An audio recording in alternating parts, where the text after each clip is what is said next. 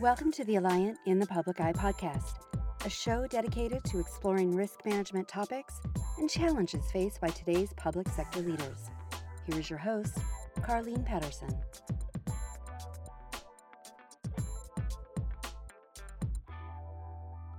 Welcome back, everyone, to another episode of In the Public Eye. It is September. We're looking at the end of the year. We have gotten past a lot of the renewals that our public entity clients have. Most of them are July 1s. So we're circling back with some of our specialty product experts to talk about some of the emerging risks and the challenges that we saw with those recent renewals. So today we are going to be focusing on pollution and the specific challenges with that. And so we have invited Katrina Cease to the call to talk about that. How are you doing, Katrina? Welcome to the call. I'm good, Carlene. Thank you. So before we get started, I know you've been with Alliant for about 3 years, but could you tell us a little bit about yourself and how you ended up as an environmental specialist? Sure. So I began my career on the East Coast in New York City with a carrier where I handled environmental claims. And then for about the last 12 years, I've been on the brokerage side, specifically and solely where I handle pollution liability and contractors' pollution liability policies and coverages for our various clients. So after we just worked through all of the 7-1s and some of our other bigger renewals, what is the state of the market for environmental liability? So the state of the market for environmental liability specific to public entity, we've got a relatively hard market. So unlike any other segment, the pollution marketplace, we're seeing flat rates. We're seeing multi-year terms, still up to 10 years available. But within public entity, we saw anywhere from 5% to 40% rate increases, 40% on a lot of the larger pools. And we saw policy terms reduced. We had some public entities that had 3-year policy terms that were reduced now to annual terms. And we've seen water districts and large pools representing various municipalities, cities, counties really be hit the hardest by these rate increases and these policy term reductions. So you mentioned some of the pools, you saw some pretty significant increases. What are the challenges around underwriting a pool? Yeah, so the biggest challenge is really the lack of underwriting information. So oftentimes we're going out to market with just a schedule listing the various cities and counties. Sometimes we have a schedule of values. But as far as getting any underwriting information or environmental testing with regards to soil, groundwater, we often don't have that information. So the carriers are really underwriting based off of very little. Yeah. So when you're looking at that 5 to 40%, are you seeing it more where the individual, like single exposure entities are getting better results than maybe some of the larger entities? I guess it goes back to data, right? If you have the information and underwriters can get their arms around it, they're going to get a better response from the marketplace, right? Yes, absolutely. We are seeing better rates on a standalone policy, but it's all relative. When you're part of a large pool, you're getting an incredible rate. When you're moving to a standalone policy, you can expect to be paying a lot more. You're also getting separate dedicated limits, which you don't have in a pool. So what about from an operational standpoint, talk about underground storage tanks and above ground storage tanks. How are they typically treated if you're buying an environmental policy? Are they separate? Are they included? Or is there an advantage to doing either one? Yep. So above ground storage tanks are covered on a blanket basis. Typically, the carriers don't request any underwriting information with regards to above ground storage tanks. That was actually one of the changes that we saw this year because of the increase in claims on some of the large pools. We saw carriers request information. They wanted to know content, size, how old these above ground storage tanks were. This was very unusual this year. We've never seen carriers request that kind of information. For underground storage tanks, these are typically offered if they're scheduled only. And in order to be able to get coverage for underground storage tanks, we always need to provide the age of the tanks, the contents, the size, the containment. So whether there's a double wall or just information on how that tank is contained. So with an underground storage tank, you mentioned the age. Is there a industry standard for what's a good age for a tank and what's not? Yeah, so at 25 years or older is not a good age for a tank. Okay. This is the age where we typically see tanks being pulled, or a recommendation that they be pulled just because of their age and the tank breaking down. We still can get coverage for a tank that's 25 years or older. Some carriers will impose a higher deductible, sometimes starting at 250,000, sometimes as high as 500,000 or $1 million to tanks over 25 years old. And there are some markets who will not cover them altogether.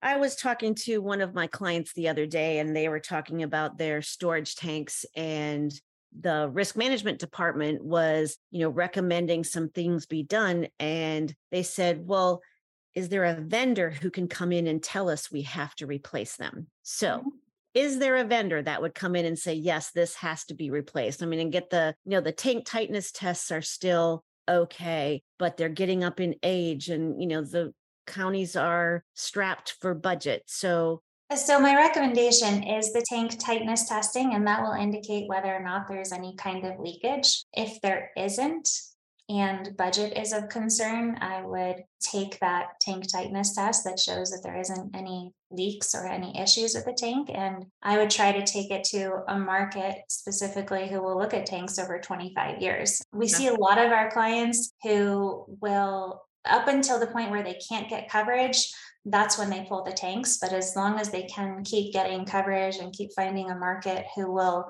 look at it, sometimes that's as long as they leave the tank in the ground. So I do have tanks that are over 30, 35 years old that we have a few markets who will cover as long as they have favorable tank tightness testing. And then, the year that they don't have that anymore, that's usually the year that they pull the tank and find the money in their budget to replace it.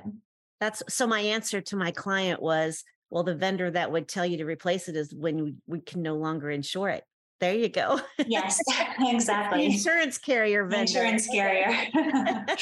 Okay. So the pricing is going up. Any recommendations to risk managers when it comes to looking at environmental policies as far as how to get better results in the market?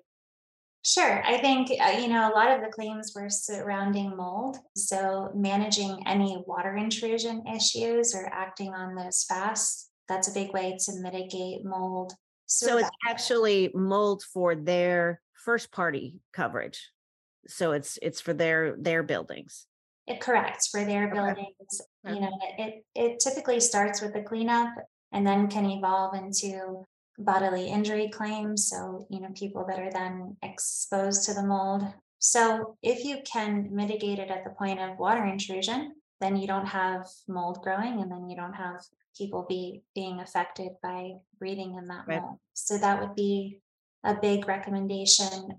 Another challenge that we really saw in the marketplace was coverage for PFAS. And this really is found in drinking water and in soil. So we've seen these constituents become widely excluded.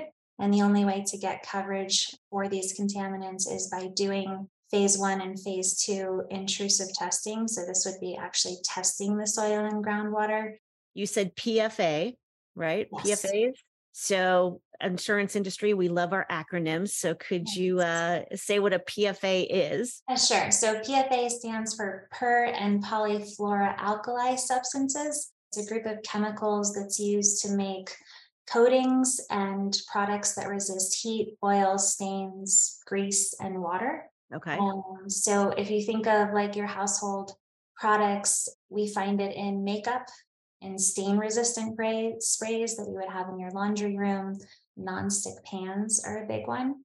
And then we see it especially show up in firefighting foam. So with the increase in wildfires across the nation and just fires in general, whether that's at an airport or, in a building. The firefighting foam contains these PFAs, and we're seeing it turn up in a lot of water sources as a result of that. Okay. So one of my clients had their liability carrier, they put a specific PFA exclusion on the liability. So how can a public entity protect itself?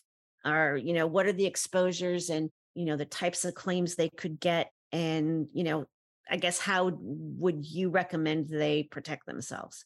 Yeah, that's a good question. So it is very hard to protect yourself from this contamination, especially if you're not using these chemicals. If you are using these chemicals on site, which most public entities are not, but if you are, I would just say stop using them. But because most public entities are not using these chemicals on site, it's really affecting them through third-party migration, or it's turning up in water sources. So typically, it has nothing to do with your operations on site, but maybe manufacturing facility that is up gradient, or it's a result of a fire that you had, and the fire department comes in with this firefighting foam. If it's an airport, typically airports have this foam on site that contains the PFAs.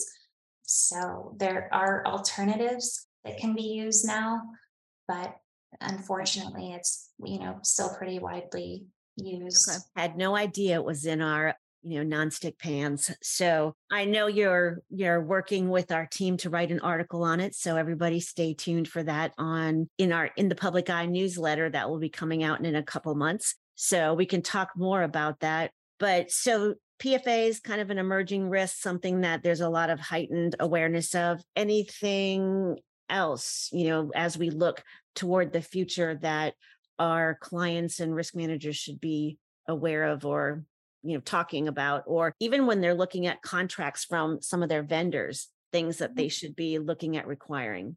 Yeah. So something new this year that we haven't seen in the past were exclusions for wildfires and oil and gas producing wells. This came out of several claims that involved offshore oil and gas wells. We had coastal cities that found, tar balls washing up on the beach. And some of the markets responded in a way that they wanted to be able to further evaluate this, and found that they couldn't get any underwriting information for offshore oil and gas producing wells. This wasn't something that the city or county could provide. And so what they deemed a challenge was being able to, one, know that they existed or were in the vicinity of an oil and gas producing well, and how do they manage this risk going forward. And really, they don't have any control over this. So we've started to see exclusions.